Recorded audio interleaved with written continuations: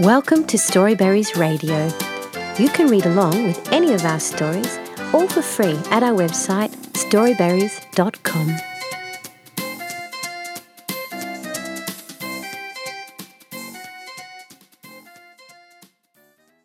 The Queer Little Baker Man by Phila Butler Bowman from the Topaz Storybook. All the children were glad when the little baker came to town and hung the sign above his queer little brown shop, "Thanksgiving loaves to sell." Each child ran to tell the news to another child until soon the streets echoed with the sound of many running feet, and the clear November air was full of the sound of happy laughter as a crowd of little children thronged as near as they dared to the little baker's shop, while the boldest crept so close that they could feel the heat from the big brick oven and see the gleaming rows of baker's pans. The little baker never said a word. He washed his hands at the windmill water spout and dried them, waving them in the crisp air. Then he unfolded a long, spotless table, and setting it up before his shop door, he began to mould the loaves, while the wondering children grew nearer and nearer to watch him.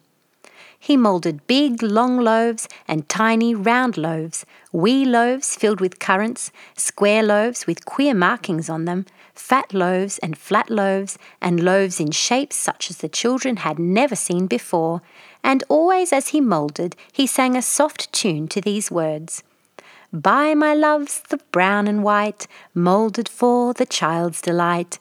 Who forgets another's need, eats thankful and in greed. But the child who breaks his bread, with another love has fed." By and by the children began to whisper to each other. "I shall buy that very biggest loaf," said the big boy. "Mother lets me buy what I wish. I shall eat it alone, which is fair if I pay for it." "Oh," said the tiniest little girl, "that would be greedy. You could never eat so big a loaf alone." "If I pay for it, it is mine," said the biggest boy boastfully, "and one need not share what is his own unless he wishes." "Oh," said the tiniest little girl, but she said it more softly this time, and she drew away from the biggest boy and looked at him with eyes that had grown big and round. "I have a penny," she said to the little lame boy, "and you and I can have one of those wee loaves together. They have currants in them, so we shall not mind if the loaf is small."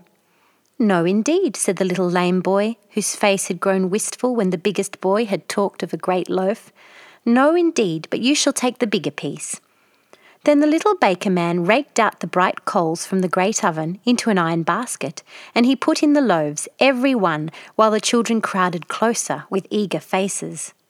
When the last loaf was in, he shut the oven door with a clang so loud and merry that the children broke into a shout of laughter. Then the queer little baker man came and stood in his tent door, and he was smiling, and he sang again a merry little tune to these words: "Clang, clang, my oven door, my loaves will bake as oft before, and you may play where shines the sun, until each loaf is brown and done." Then away ran the little children, laughing, and looked at the door of the shop where the queer little baker stood, and where the raked-out coals, bursting at times, cast long red lights against the brown wall, and as they ran they sang together the queer little baker's merry song: "Clang, clang, my oven door, the loaves will bake as oft before."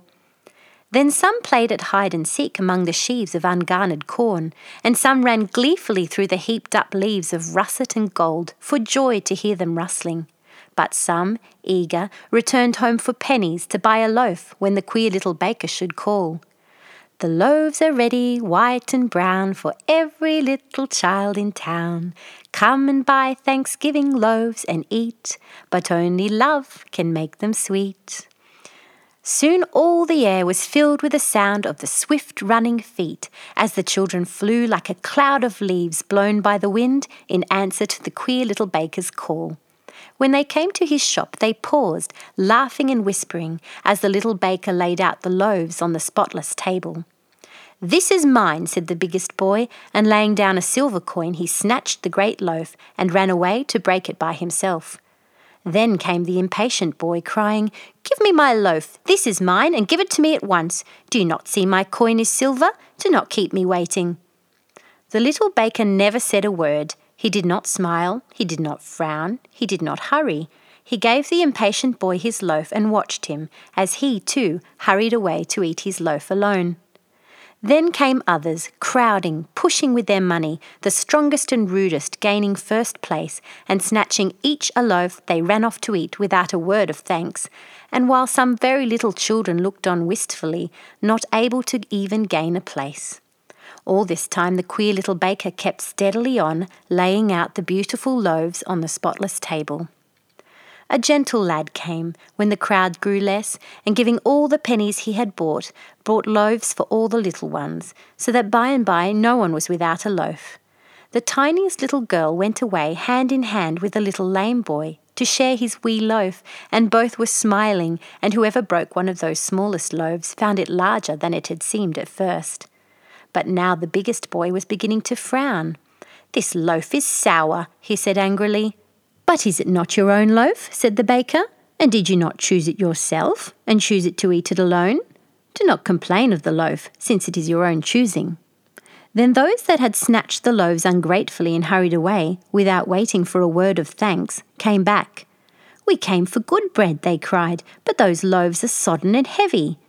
See the lad there with all those children? His bread is light. Give us too light bread and sweet." But the baker smiled a strange smile. "You chose in haste," he said, "as those choose who have no thought in sharing. I cannot change your loaves. I cannot choose for you. Had you, buying, forgotten that mine are thanksgiving loaves? I shall come again, and then you can buy more wisely." Then these children went away thoughtfully. But the very little children and the gentle lad sat eating their bread with joyous laughter, and each tiny loaf was broken into many pieces as they shared with each other, and to them the bread was as fine as cake and as sweet as honey. Then the queer little baker brought cold water and put out the fire. He folded his spotless table and took down the boards of his little brown shop, packed all into his wagon, and drove away singing a quaint tune. Soft winds rustled the corn and swept the boughs together with a musical chuckling. And where the brown leaves were piled thickest, making a little mound, sat the tiniest little girl and the little lame boy, eating their sweet currant loaf happily together. The end. Thank you for reading with Storyberries.com. Free stories for kids.